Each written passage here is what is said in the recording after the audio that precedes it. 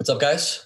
Welcome to the podcast with your hosts, Matt Sartrick and myself, Peter Fendera, and our special guest today, Mr. Richard Barrett.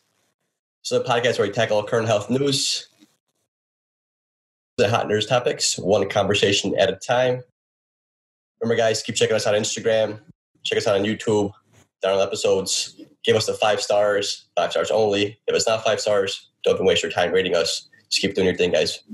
Yeah, Rick told us if you guys want to give us a star or two, just put it in your back pocket. So anyways, we're going to introduce this special guest that we have today. He's a postdoctoral fellow at the University of Pennsylvania. His IG handle is rickyrick.sci. And he's awesome. He's working on some immunotherapies, and we're looking forward to speaking with you today. How are you? I'm doing good. Just reporting from the lab here, getting a little bit of work done, and happy to take a break to talk science. Awesome. So what made you get into your profession, or what kind of started everything else to, where you kind of got where you are today? Yeah, that's I took a kind of untraditional route. I certainly never expected to be a cancer biologist, especially where I am now. My research start was actually in marine biology. I went to Florida Atlantic University, which is in South Florida, and just won our conference championship yesterday. So shout out to the Owls. But that's where I got my research start. And I knew I wanted to be a scientist, but wasn't 100% sure what I wanted to do. And that was kind of where I started, is doing some sea turtle research. And then after my undergrad, I kind of shifted over to the more medical side, doing some natural products research. And so I was a research diver for the university, a scuba diver. And we'd go out and collect coral and sponges and different organisms from the ocean. We'd extract the compounds and screen them for their neuroprotective, therapeutic use. And so that was kind of what moved me over to the medicinal side. And then during my PhD, I kind of made the rest of that shift over. I left the scuba diving just for fun and, went full time into the lab and did a PhD focused on immunology there. So that was kind of my staggered road to get to where I am now. Wow, interesting. So you went from surfing to studying, marine biology to studying cancer therapy. That's so cool. So would you say a lot of people understand the immune system and know that basically we have these white blood cells that, fight off infections, that kill bacteria. But what can you tell us a little bit more about the immune system that you would say that the average person is not aware of? Yeah, that's the kind of where my research comes into play is, usually when you think immunologists, you're thinking of vaccines and keeping away viruses, bacteria, all of that. My studies of the immune system have been more in the non-traditional roles, if you can think of it that way. And so my PhD, for instance, I studied immunometabolism. And so how the immune system and the metabolism interact with each other, influence each other, and control each other. And there's a lot of crosstalk between those two systems. And even coming into the space I am now, cancer immunotherapy is a pretty new field. It was, only in the past few decades that we've really understood the degree to what degree the immune system helps surveillance and maintain, the key word being homeostasis, keeping the body, functioning as it should, to what degree the immune system has a role in that outside of just, keeping us safe from pathogens that are invading. And so a lot of what I've done is look at those roles, how the immune system controls the entire body, and helps kind of return you to the place that your body should be whenever it gets out of whack. That's really, it's one of its main functions. Yeah, it's very interesting. So how does they actually work together? Because we always need the metabolism response that works with the immune system to correlate, correct? But how does that work together? How do those cells actually get fed? Do you know how that works at all? Yeah, so it's kind of weird to think of because this isn't the scenario we're in nowadays. We're very well fed nowadays. We have plenty of nutrition and plenty of energy coming into the body. But for most of the organisms on Earth and for most of the ways we came up, energy was one of the main limiting factors in how organisms functioned. And particularly with the immune response, it takes a massive amount of energy in order to mount a response and to fight off a pathogen. And so a lot of times what the immune system will do, and some of the biggest connections it has with metabolism, is in making sure when we're ready to mount a response that we're freeing up energy which is fats, sugars, anything that the immune system needs, and getting them into the bloodstream. So that way the immune cells have access to them, because the immune cells are doing a lot, right? They're moving around a lot. They're migrating to areas where they're needed. They're producing proteins that are needed to attack, an invasive parasite or a virus or whatever they're doing. That requires a lot of energy for them to react in the way that they're reacting. And so a lot of their connection with the immune system will be in making sure that that energy leaves the places it's stored. So freeing up sugars from the liver or freeing up fats from the fat stores and getting them into the bloodstream. Now, that's awesome if, you're fighting off something that the immune system can handle and get it out of the system. But if that's constantly being activated and you have a lot of inflammation, what ends up happening is a lot of the organs or places where this energy is stored aren't able to efficiently store it because they're continually getting signals to mobilize that energy into the bloodstream. And when that happens, a lot of fats, sugars, all those things end up in the wrong places. And there's a lot of organs that can't handle the, high sustained levels of those different molecules for very long. And that's something where, your fat stores and other places where, glucose or fats are stored, they get a bad rap, but they're really saving your life. If you eat a very fattening meal, you don't want those fats in your bloodstream for long periods of time. They'll kind of force their way into places they shouldn't be. Like, you shouldn't have high levels in the liver. They can force their way into the heart, the heart muscles. You see fatty heart, things like that. It's important that a lot of those storage areas are able to pull those out of the bloodstream and store them safely, because the other organs aren't capable of dealing with them. And so when you have the immune system really running higher than it should for long periods of time, things kind of end up in the wrong place, which can lead to, health problems in the long run. So I like how you mentioned that back in the day we needed. Sorry, my auto here. So I like how you mentioned back in the day we needed energy to have this immune response and everything that's going on. And it seems like nowadays we have all the energy that we need. It's just the efficiency of the system, right? So it's kind of funny when I think about things. I'm in California and there's a huge homeless population here. And, back in the day, you look at all these medieval movies and these homeless people, they're very skinny and all that. And nowadays we don't have like skinny homeless people as much, like just speaking out of a bias here. So it seems like that our issue is not energy, it's efficiency, right? And our immune system, you're basically stating that it's not as efficient as it should be, which is creating not like an autoimmune attack, but it's just not being efficient to a response, or it's being overreactive to anything nowadays, correct? Not just bacteria and viruses. Yeah, absolutely. And even some of the food that you'll eat, can cause issues. One of the things we focused on a lot, that my PhD advisor back when I was at University of Central Florida, he had discovered a theory of oxidized lipids. And so this is something that happens a lot with fats. And if you're just sauteing something very fast, for 10 minutes or so, it's not a big deal.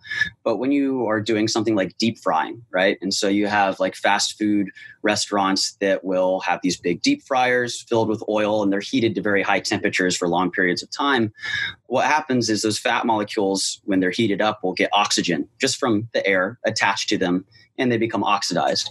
And what happens then is now those molecules, when they're ingested, cannot be, metabolically broken down through the same pathways that a normal fat could, right? The enzymes that eat away at the fat molecules to make energy can't get past that oxygen that's been stuck onto the fat molecule. And since we don't have, we can break these down to a certain degree, but the immune system really has to pick up the slack there, because you end up with a buildup of these, and the immune system's able to break them down. So it'll go in, kind of collect the stuff that can't go through the normal channels and take care of it. Now, at low levels, that's not a big deal. That's what the immune system does. We've been cooking with fire or whatever for long periods of time. Our bodies are used to that.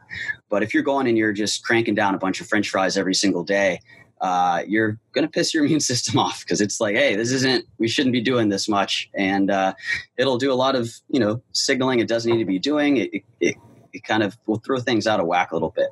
And so we have systems in place to deal with all of this stuff, and we can do so efficiently. But if you're kind of hitting it with the same insults every single day, day in and day out, you're going to stress very particular systems out, which can, over the long periods of time, kind of throw health out of whack in different ways.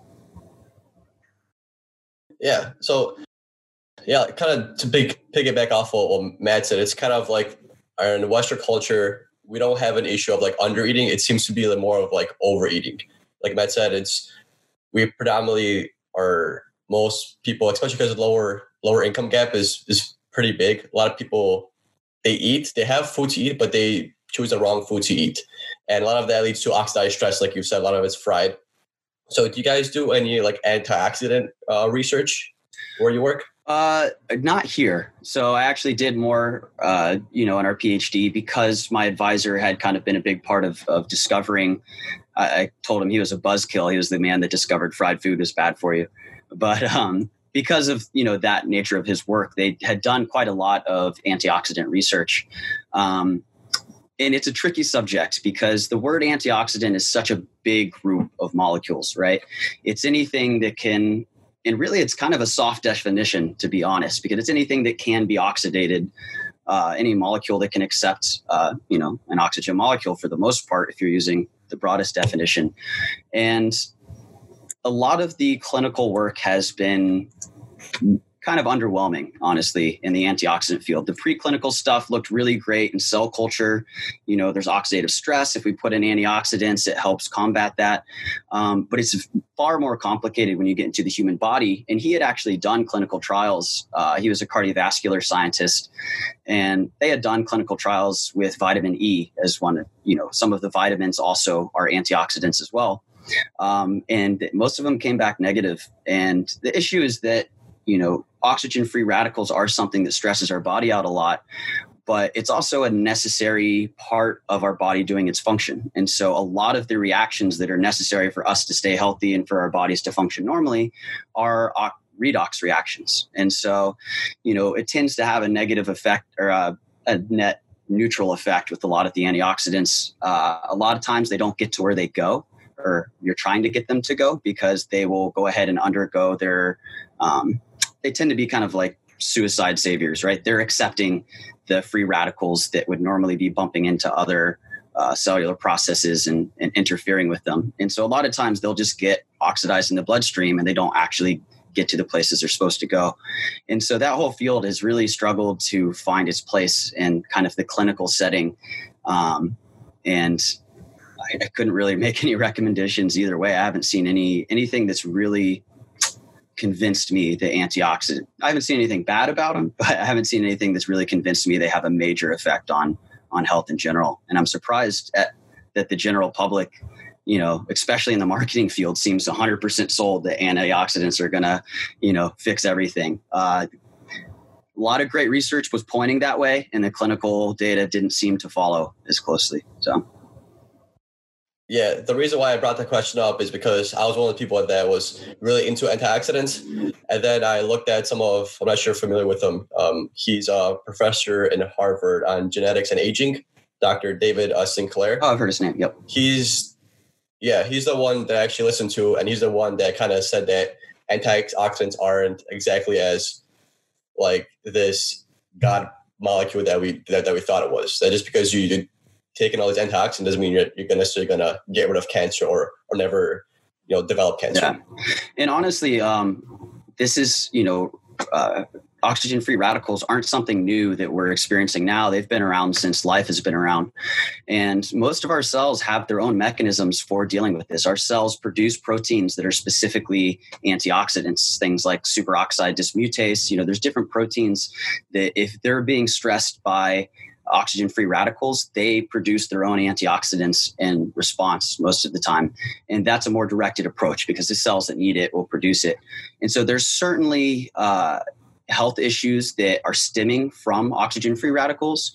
It's without question something that causes a lot of stress in the body, but it's far more complicated than just, consuming antioxidants. And so I have one quick question. I know you're not a nutritionist or anything, but if you were just to kind of sharpshoot really quick and throw some answers at us at why in our current society are we having this inflammation, you would say, like, is it specific foods that you would, suggest to not eat? Of course, we mentioned like deep fried. Is it anything else? Is it the lack of sleep? Is it, what are the big contributing factors for our immune system to just be overreactive? Yeah, it's hard to say because I think there's a lot of different things that kind of do it differently for different people.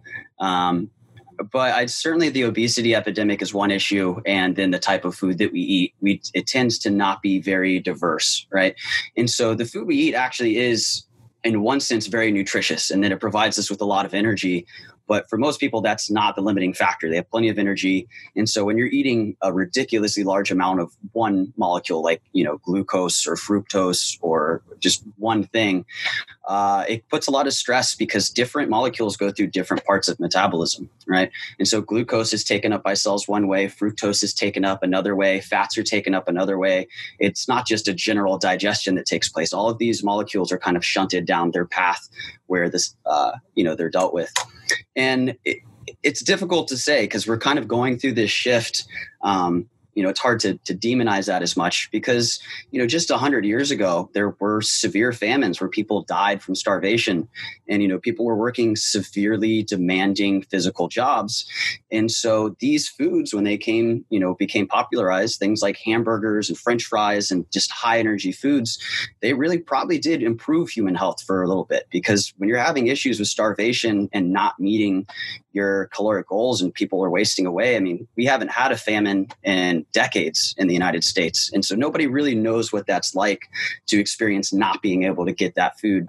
And so back then that was healthy because that's how you became big and strong strength and power were, revered more than perhaps longevity at that time. And so now that we've kind of gotten away from that, it's hard to shift an entire nation's mindset that, a big fat meaty steak is not the healthiest thing because when they were growing up, their parents came from a time where they remembered it was hard to get food and being able to get a big slab of meat and eat the whole thing, while you're working a 12-hour day, on a farm, that's healthy, because you need some energy and you got to crush it. And that's the easiest way to get it maybe. And so there's this shift in culture and sometimes it takes a while for that mindset to shift with it. And, nowadays we're appreciating things like longevity and people have lived long enough to understand, okay, maybe when I get to 60, this did end up stressing my body out a little bit more. And those just weren't considerations back then. And so it's difficult for some people, especially who are out in areas where, the physicality is really respected more and admired more. It's hard to make that mental shift. But in the long run, especially when most people are working desk jobs nowadays, or even if it is pretty physical, it's probably not, working 12 hours on a farm every day kind of physical. And those kind of diets just aren't quite, they don't match the lifestyle as well, right? And so I think that's where that kind of mismatch between lifestyle and diet is an issue. But it's tough to just, I always feel bad straight up just demonizing one kind of diet because for the right person, it's right? Michael Phelps is probably one of the healthiest people on earth. But if a regular person ate his diet without doing his workout regime, they'd probably die 20 years earlier, And so it's really, when people ask me, that's a question that comes up a lot. What's the best diet? And that's a question that can't be answered because there is not a best diet for the entire human race. It's really, there's some things that are obvious, like for most people, like we've come to the understanding, plants are probably the best thing to base your diet around. But when you try to get to the really fine-tuned stuff, like should I eat eggs or not eat eggs? Or should I eat broccoli or should I eat chickpeas? That stuff, you're really splitting hairs there. And it probably has more to do with the individual when you're trying to talk about that kind of specific stuff. What are their genetics? What's their microbiome setup? Where do they live? What's their lifestyle? And so there is no perfect diet for the entire human race. And I think that's where you get a lot of arguments because, organizations like the American Heart Association, they're doing the best they can in prescribing a diet that's going to be right for the most amount of people possible. But there's always going to be exceptions to any kind of diet you throw out there. And so. Yeah, with the whole diet, do you believe there's like a bias based on industry? Because at one point, Coca-Cola and all those sugary drink companies, they funded studies that said that fat was bad and sugar was something to be worried about. Do you think there's something like that going on with possibly the meat industry where they're pushing the keto diets and kind of doing their own research and saying meat isn't necessarily bad, but they're getting mixed results and they're only publishing the ones that are in their favor? Yeah, it's difficult to kind of really nail down what goes on. I think it does come back a little bit to the oscillation, right? The first kind of experience the world had with being over, having too much nutrition came from when we were able to, easily farm animals and meat. The price of meat came down so that everybody had access to it. And I think that's why fat was the first thing demonized, because I don't think we had quite as many refined sugary drinks or a lot of these heavily refined or processed foods, because we didn't have the technology to do that on a large scale at the time. And so I think they noticed fats first just because it was the first problem, right? All of a sudden people are eating massive amounts of meat, and fat was one of the main nutrition, like high energy molecules that was coming. And then after we started to get that under control, people are like, okay, we know fat's bad, but we hadn't really looked as in depth into everything else. So they said, fat's bad, let's get rid of it. Well, things taste pretty bad when you remove all the fat. So what people did is just started loading things with sugar, because we hadn't done the research on sugar yet to the same degree. And so it's easy to say, we got rid of the fat. And that's all everyone cared about. And so, but when you start loading it with sugar, then it took a little time to realize, oh crap, maybe that's a little overboard too. And so I think it just comes in waves. Research takes time. And, we figure out one thing at a time, and the marketing departments are usually much faster than us. And so as one thing of research comes out, they can move very quickly to kind of rebrand themselves to something that hasn't been researched yet and isn't quite as controversial. And then a few years later, we catch up, and then they just move to the next thing. And so that tends to happen a lot. The research that gets funded is the research that gets done. Absolutely. And they have more money. And I'm not saying, I wouldn't go so far as to say that they were influencing researchers as much. I think it has more to do with they found the researchers that were already looking in the places they wanted them to look, which are perfectly viable areas. But if you pump money into certain areas, they will kind of become overinflated, overmarketed. And even though they're true, they may not be,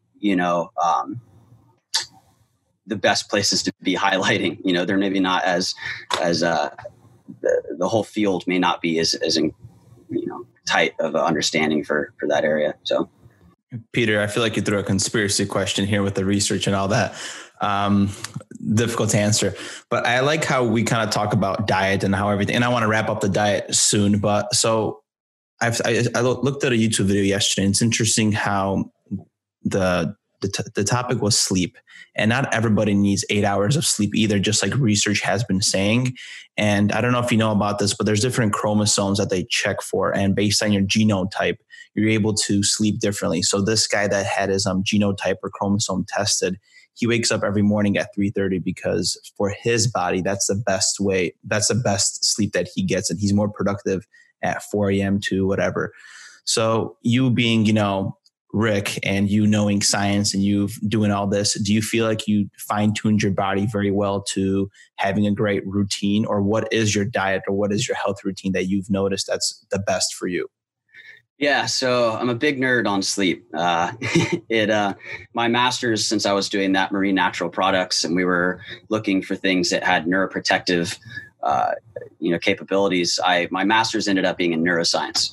And so I actually kind of did go overboard, looking into everything, but it certainly differs a lot between people. One thing that's for most people, you tend to sleep in 90-minute cycles. That's kind of what we've realized. This is probably the average for most people. 90-minute cycles of going through deep sleep and REM, and you'll kind of go through those throughout the night.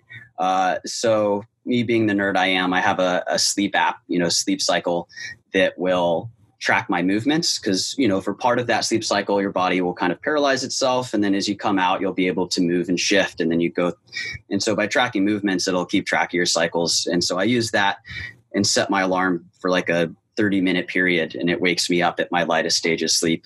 And so I do 7.5 hours every night, which is 5 sleep cycles. And I think thinking that much about sleep and fine tuning it that much probably shows how big of a nerd I am, but that's that's where I've gotten to. So 7.5 hours of sleep every night for me.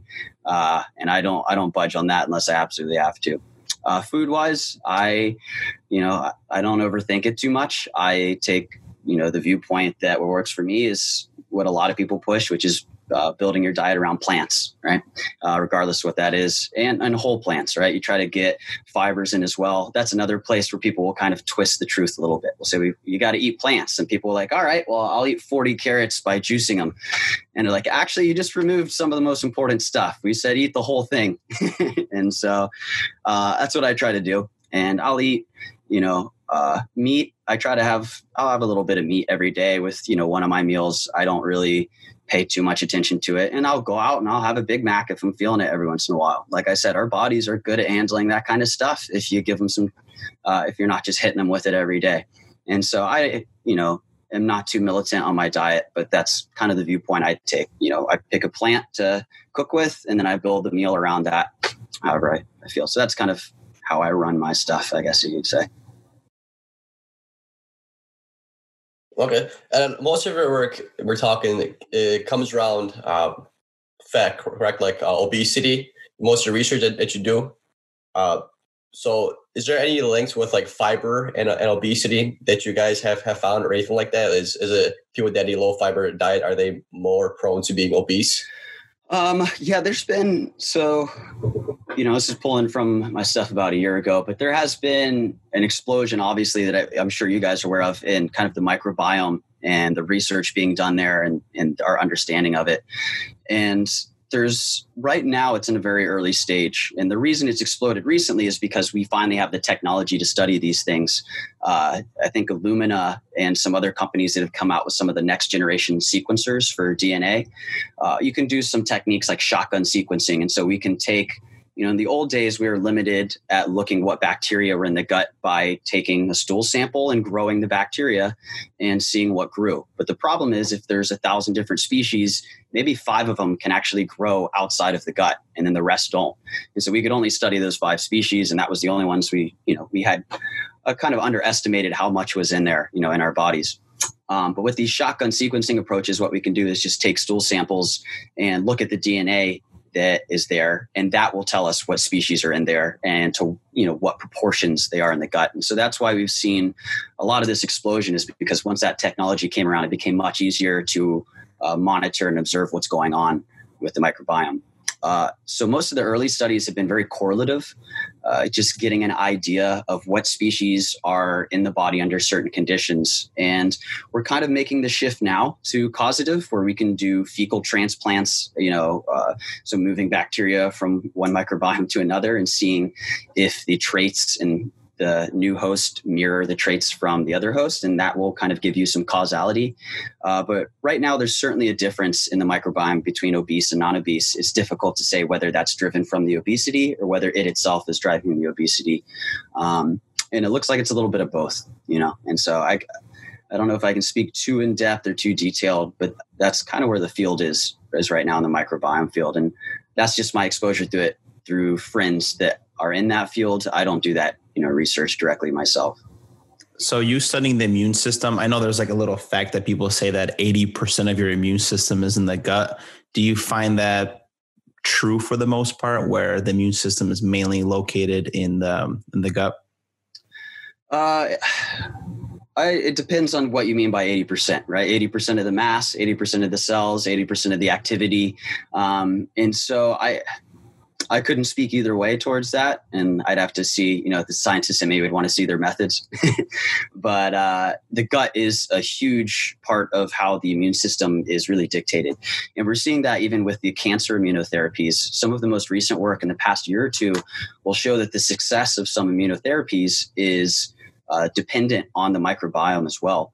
And the way it really makes that connection is that a lot of the kind of immune training and, the level that your immune system's kind of set at is determined in the gut, right? So there is a incredibly large amount of interaction with immune surveillance. They're monitoring the microbiome, making sure those bacteria that are living with you aren't overstepping their bounds, going places they shouldn't be, aggravating the gut. If you have inflammation in the gut, that tends to stem to the rest of the body as well. And if you have a healthy gut, that tends to help the immune system function a little bit more deliberately and perform its functions a little bit more easily. And so they've shown that, some of the cancer immunotherapies that have come out, that if certain microbiome can suppress that response, right? And so the whole point of the immunotherapies, which we can go more in detail in a bit, is to help the immune system find and kill the cancer. And depending on the signals it's getting from the gut, that can be synergistic, or it can, cancel each other out in some ways. I think PD, you're trying to talk, man, but your mic's muted. Oh, I'm sorry. So, we understand that gut health plays a big role in like a healthy immune system. Is there any like steps or precautions to take to get a healthy gut? Is there anything like you recommend doing, like probiotics, things like that? Like obviously we want to reduce inflammation. Is there any specific, like, I don't want to say like secrets, or just things that you found in your research that promote a healthier gut, which leads to a healthier immune system? Yeah, I'd say probably the biggest one is taking in a lot of fiber, right? And diverse fiber as well. The microbiome relies, they're living, growing things that rely on the things that we ingest in order for them to grow and to survive in our gut. And if you're eating, a lot of things that are easily absorbed, right? So if you just take like a teaspoon or a tablespoon of sugar, we absorb that incredibly fast because it's a very simple molecule. It gets into our bloodstream almost immediately. And that means it doesn't make it to the lower parts of our gut, right? Most of our microbiome is limited to the later stages of our, intestines and colon. Whereas fiber is an important food source for a lot of the species that we want to promote. And so when you eat, if you go out and get a thing of broccoli or you're eating spinach, something like that, we're pulling the nutrients that we can pull from it. But a lot of that fiber isn't just inert material traveling through our, digestive tract. It's getting to the ends almost wholly intact, and the bacteria actually have the enzymes to break that down to a degree, and they rely on that as an important food source. And most of the ones that we want to promote, most of the species that seem to really be symbiotic with us, rely on that food source. And the ones that can survive in the absence of it are the ones that tend to kind of piss off our, our lower digestive tract and cause that inflammation. And so if you're eating things that are extremely easily absorbed, the ones that we want to promote are kind of getting starved out, and the ones we don't want are now overcoming them. And if you're having a nice, diverse amount of fiber that is really high in your diet, you're going to promote the right ones. As far as getting bacteria in there, we're eating bacteria all the time. I mean, every time you breathe, you're breathing in bacteria most likely, and it's coating your throat, you're swallowing. Some of them get killed in the stomach. Some of them make it through. So we're constantly getting exposed to bacteria. That doesn't seem to be as big of an issue. But most of them can't survive in the gut unless the environment's right. And so it's more important, if you set the right environment in the gut, the species that need to grow are going to get there, and they're going to grow pretty much regardless. And so it's only in other more severe cases where you may need to actually introduce a certain species or something. But I'd say that's probably the biggest thing. So for those that are listening, Rick is recommending a nice bowl of oatmeal when you guys finish listening to this episode. That's the stuff. That is the stuff. I'm actually going to have one myself. So let's switch gears into like cancer, for example. So those that are the listeners that are like not aware of all the science that we're just spitting out at people, let's break down exactly like how is cancer being formed in the body? How is your body like attacking these cancer cells? And what is leading us to be like susceptible to overproduce cancer where tumors start happening? Maybe that's too much of a question, but let's break it down for the people that are not super sciencey about cancer and how everything kind of starts. Yeah, so we'll start at the very beginning with what is cancer, right? And it seems to be kind of a mysterious thing to people, but really at its core, the one thing that kind of unites all different cancer types is that it's just one of your cells, right? One of the 30 to 40 trillion cells in your body has kind of decided to go rogue and start dividing on its own. And it's not listening to cues from the body to stop dividing. It's kind of stopped doing the normal function that it's supposed to perform in the body. And it will continually divide and divide and divide and grow and grow and grow, despite the body's best efforts to stop it from doing so. Now, the thing that may surprise people is that you make these cells either cancerous or precancerous, potentially cancerous, whichever word you want to use. You make these cells every day, right? And that's just a shots on goal kind of thing. Like I said, you have 30 to 40 trillion cells. Just statistics alone, I think, I've seen papers trying to estimate this. It's a tough thing to estimate. About 10 cells a day, they kind of mathematically figured out is what they expect, is how many cancer cells you'll make every day. And that's a scary thought for most people, because most people, see cancer when it's at its worst. But our bodies are extremely good at dealing with cancer, right? They've done it ever since multicellular organisms existed. There's been issues of some of the cells not playing along. And so there's a lot of systems in place to help stop this. Now, there's intrinsic mechanisms. So the cells themselves, we have written into our DNA genes that keep them from going rogue and dividing too much. Genes like P53, which are some of these famous cancer genes that anybody who's experienced cancer has likely heard of.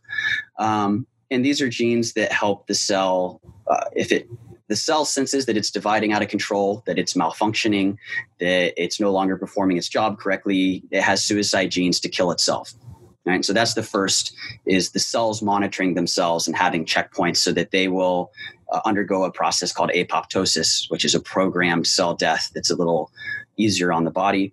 They will do that. They'll off themselves for the good of the body. If they don't, and they're, a couple mutations have occurred, a mutation in the DNA that allows them to divide uncontrollably, and another mutation that is, in the checkpoint that's supposed to stop that. And so, you get a collection of 4 or 5 mutations now, then they can, get off the rails and start dividing uncontrollably and causing issues. And that's where the immune system comes in. It has built-in processes to deal with this. It can identify when a cell is no longer behaving as it should. The immune system can come in and take care of that cell. It can, eliminate it. It can gobble it up. It can clear that out of there. And those 2 processes alone are usually enough for any human to make it their entire life without having to experience the disease of cancer, it actually affecting their life. That's with everyone making cancer cells every day. For the most part, those perhaps other signals from the body that suppress growth. And so if it starts to grow, they can, send signals for it to stop that may override that system. There's a lot of ways for the body to deal with it. And so that's what cancer is. And that's how our bodies tend to deal with that. And where's your research line now? So you said you were working in a lab with immunotherapies, right? So how is that helping the process of killing the cancer? Or what exactly is it that you guys are trying to identify to help our bodies, become more resilient on fighting off the cancer? Yeah, so we look at a few things. And so this whole concept of immunotherapy is a newer concept. It was kind of controversial for a while because we knew our immune system was very good at identifying things that were non-self, right? If an invader comes in, but we weren't sure to what degree it was able to understand dysfunction in the body and find cells that are self, they are us, they're just not behaving the right way. That's if you're looking at a cellular level, that's actually a pretty amazing thing that they're able to do that. And so some really great work, in particular, my current boss, one of her friends, James Allison, he won the Nobel last year because he did some of the early pioneering work in this, showing that the immune system is capable of hunting these cancer cells down and killing them and clearing them and maintaining health. And so him and the other Nobel Prize winner from that year, they both had gone at these different pathways that cancer cells use to manipulate the immune system, right? If the immune system kills them, the only way a cancer cell can grow in the body is if it can somehow hide from the immune system or shut the immune cells off when they come in contact with it. And so they had studied some of these, and the most famous ones, if anybody has heard of them, is PD-L1 and CTLA-4. So those some gene names for anybody who's aware of them. And so these were signals that cancer cells were able to kind of ramp up that would shut the immune cells down. Immune cells would maybe identify that something's up, they'd come in, but once they got that signal, it would shut the immune cell down and they wouldn't kill them. And so the first immunotherapies were drugs that interfered with that process. And so if these 2 receptors have to come together in order to give the signal, they created drugs that fit between those 2 receptors so that they couldn't communicate with each other. And then the immune cells could perform their function as they're supposed to. And so that was really the first drugs, right? These are traditional drugs as we think of them. I believe they're either small molecules or antibodies, depending on which one. And, just drugs that help the immune system do its job. We've gone also into another class of immunotherapies, because that's a very broad classification. It's just treatments that are immune cell driven. And so that covers a lot of different types of therapies. One of the ones that we're working on here now is called CAR T therapy. And it's actually been FDA approved. So this is being used in patients, even though it's not very well known to most of the general public.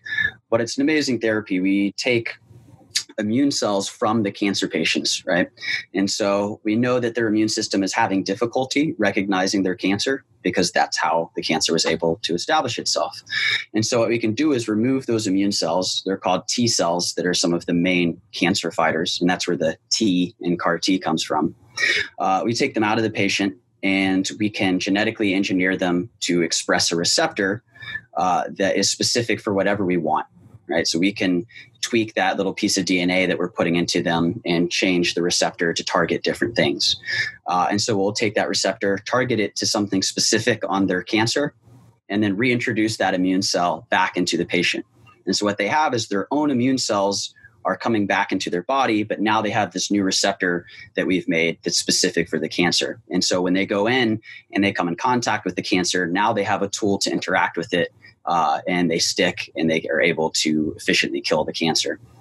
And so those are kind of two of the main fields of immunotherapy, one being the drugs that enhances the immune response, the other ones being a kind of almost sci-fi technology of us taking immune cells and genetically engineering them. But they both fall under that immunotherapy umbrella. Yeah, so for the CAR T therapy, that's really interesting. And I actually looked at the price. Sounds pretty expensive too. But for the CAR T cell therapy, do you guys physically take out the blood, like kind of like dialysis, where you guys take out the blood and then modify the DNA to recognize the cancer cell and then put it back into the patient? Do you guys use CRISPR to do like the gene splicing or anything like that? What's like the exact mechanism you guys use to alter the genes? Yeah. So, and I'm going to do it if I can remember everything as best I can from our clinical side. They're the ones taking care of that. I work more on the conceptual side of helping design and find the right targets to target. But yeah, they'll remove the immune cells, probably through some kind of dialysis, and then get them into culture system. The actual product for a CAR T is what we call the construct. It's a little string of DNA that encodes everything that we need. And the earlier trials, we use viruses to get the genes into the cells. So we have these, they're almost nothing like a virus that we'd normally come in contact with. We've just taken all of the machinery from a virus, because the whole point of a virus is to inject DNA and get it into our genome so it can replicate. And so we've kind of taken the machinery from those, and we can feed our construct into it, and then they'll go in and very efficiently insert that DNA in there. And then we can remove all of the virus. There's none left, but our cells have been altered with the alteration that we need. And that's been done. That's a very common way to do genetic engineering. It sounds scary, admittedly, because we're using a virus to put these genes in. But we've been doing that for decades, and there hasn't been any issues, and it's been working well. And that is what the technique that's approved for the FDA-approved therapies. That's what they're allowed to do. Now, with the CRISPR revolution that's going on, CRISPR is a much easier way to do genetic engineering. And that's why it's become such, it's gained so much notoriety, is because it's very simple to use. And it's very well targeted as well, as far as, where you want to insert things. And that has started now. And so it's Dr. Stoudemire, I think, here, if I'm getting his name right. He is part of the core CAR T team of the main physicians who initially made this therapy. And he's using CRISPR now instead of the viral approach to insert this. And I think they've already done it with 2 patients, and it works quite well. The therapy itself is generally unchanged in this process. They're just using a different tool to insert that DNA, because that's something that needs to happen. And so I don't know how much it will change the therapy, because like I said, it's just using a different technique to get the DNA in. They just didn't go to that because at the time they were developing the therapies, CRISPR was rather new, and we wanted to spend more time with it to see how it functioned and how it worked inside living cells before we went to humans, whereas the viral approach had already been used safely for decades. And so that was why they did that first. But now they're kind of, going over to the CRISPR side, it seems. How do you identify, because you said you work from the side of the lab where you're kind of identifying what the cancer exactly has on its, like, is it antigens exactly, or what are you identifying to know how you should create this immunotherapy for the specific cancer that patient has? How do you identify that? Yeah. So in the case of the other immunotherapies, talking about the ones that were like the checkpoint inhibitors, those PDL1, CTLA4 things I talked about. In those techniques, you're relying on the immune system itself to find them, right? It's identifying self and non-self. And it's usually in the case of misfolded proteins, right? These cancer cells are growing so fast and they're not doing the normal quality control that a cell should do as it divides. And so there's a lot of mistakes that build up in the genome, a lot of mistakes that build up in protein folding. And so your immune system's good at recognizing what you look like, your cells look like, and what protein should and shouldn't be there. But if you take a protein that normally looks like this and it's been folded up weird, it's able to kind of see that and attack that. In the case of the CAR T, it's a little more difficult because we need to tell the cell what we want it to target. And there's different approaches people have taken. The one that's worked so far, the CAR T is only approved in blood cancers, right? Different types of leukemia and lymphoma. And they've targeted to something specific on I believe it's B cells. It's a CD19 receptor. And even the healthy B cells will have this, but what it allows it to do is those cells go in and wipe out that entire population of that type of cell, which will get rid of the cancer because some of them are healthy, some of them are the cancer. It just wipes everything out. And then you remove that therapy, shut it down, and luckily stem cells can rebuild that population. And so in that case, they took advantage of that they could just wipe out, cut a whole branch of the tree off of these immune cells and that they'll grow back and that will get rid of the cancer in one way. We're actually taking a very interesting approach, and I can talk about it because we've published it. Some of the work is confidential. But in our approach, we're studying these cells that are responding to the cancer, right? The healthy cells that are around the cancer. And this kind of gets me into another part of our cancer talk is the solid tumors have been difficult to treat with immunotherapy because they can hide better. Right, they're this solid mass, and they can kind of coerce the healthy cells around them into protecting them and also participating in this immunosuppression that helps hide them. And this is called a desmoplasia. It's this kind of protective cap. You can think of like the peel on an orange that's kind of growing around it. And it's all quote unquote normal cells that are being manipulated by the cancer through whatever signals it's sending out to kind of surround it and protect it. And the issue with this is that makes solid tumor cancers very difficult to treat with things like chemotherapy because you'll have kind of a positive pressure within this area. It's very dense and pressure, kind of positive pressure, I guess is the best way to put it. And so the natural diffusion of molecules won't go into that space. And so chemotherapies will have difficulty with it. The immune system has difficulty getting into this environment. It makes it's a pretty big barrier for therapies in general. And so what we've discovered for our CAR T that we put together is it would be the first CAR T that wouldn't target the cancer cells directly.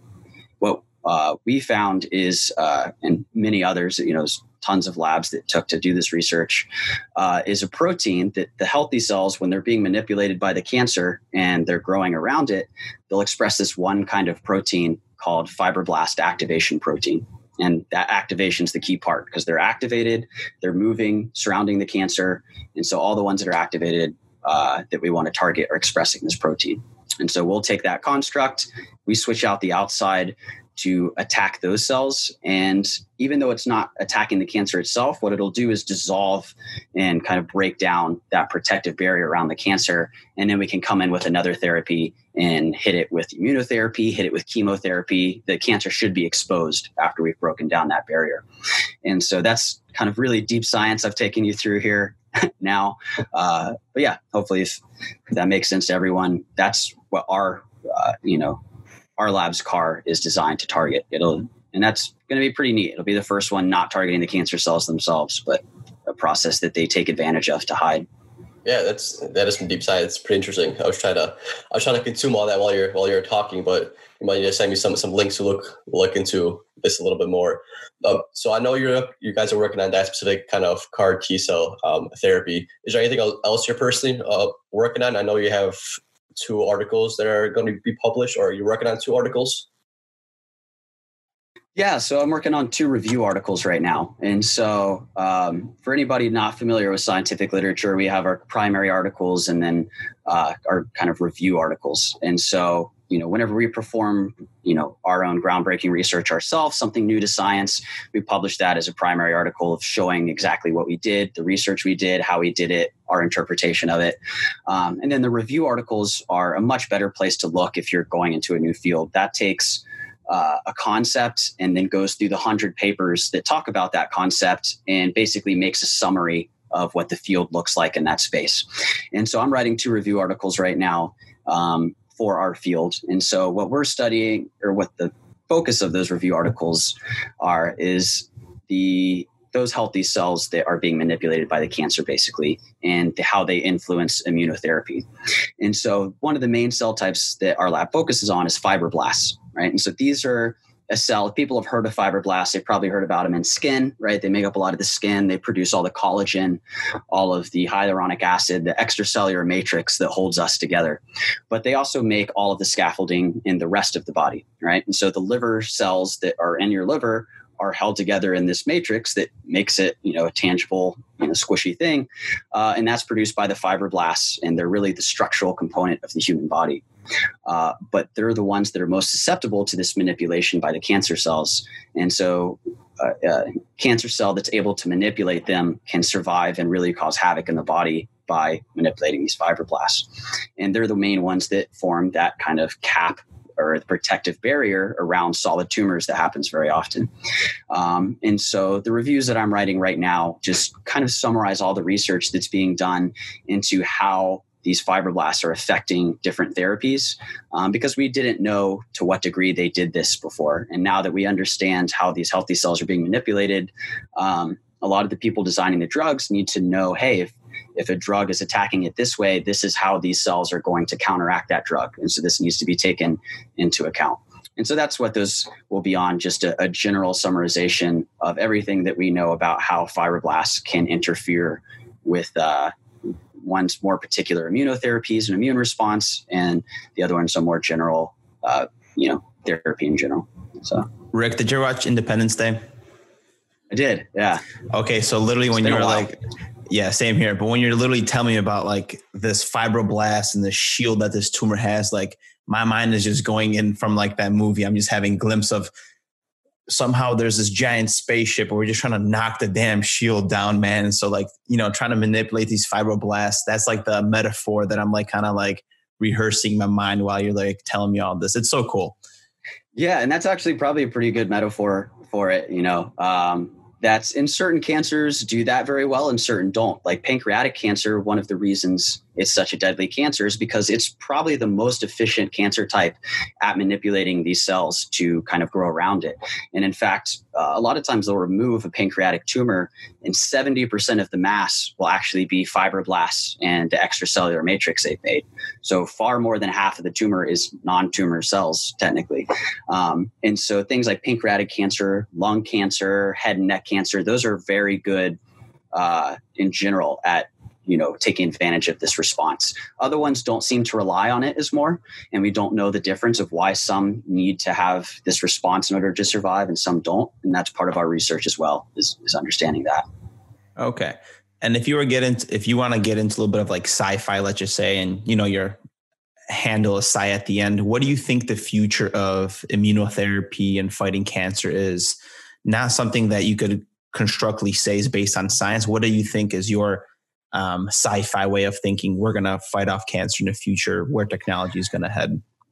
Yeah. And so it's already starting now. And it's really, the buzzword is personalized medicine, but that's really what's needed in cancer. People ask me a lot, like, do you think there's a cure for cancer out there that's not being taken advantage of, or if we'll ever get a cure? And personally, I strongly believe there will never be a cure for cancer, all cancer, right? Because when you say the word cancer, you're actually talking about over 100 very separate and different diseases, many of which have nothing to do with each other than the fact that they're just cells dividing a lot. And when you have 30 to 40 trillion cells in your body, the cancer can be very, very different depending on which specific cell was the one that turned cancerous, because they'll keep some of their original traits from, the cell that they were before they became a cancer cell. And that will completely change the way that the disease progresses based on, or they'll pick up new mutations that will change the way the disease progresses. And so it's amazing we've done so well, and that's a difficult term to say considering that we haven't seemed to do so well treating cancer. But the fact we've had any success at all, because we really don't have that many therapies for how many different types of cancer there are. We're using a very limited set of tools to try to treat a lot of very different diseases. And so what I think is going to happen is we're going to get much better at understanding each person's individual cancer. What cell did it stem from? What traits does it have? What traits has it picked up? How is it manipulating the body? How is it growing? And then, we'll probably need artificial intelligence to help understand all this, because it's going to be more than any one person could ever know. And so that's where I think the technology side will come in as well.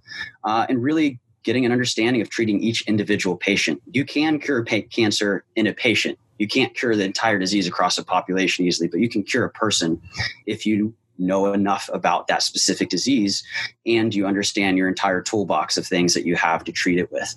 And so even with just the treatments we have right now, getting that better understanding of an individual's cancer, what's driving it and how it's behaving, even if we find no other treatments, I think we would be able to really expand upon and extend lifespan and the amount of people cured just by knowing more about the individual. The problem is that it's going to take some time to get all of that into place.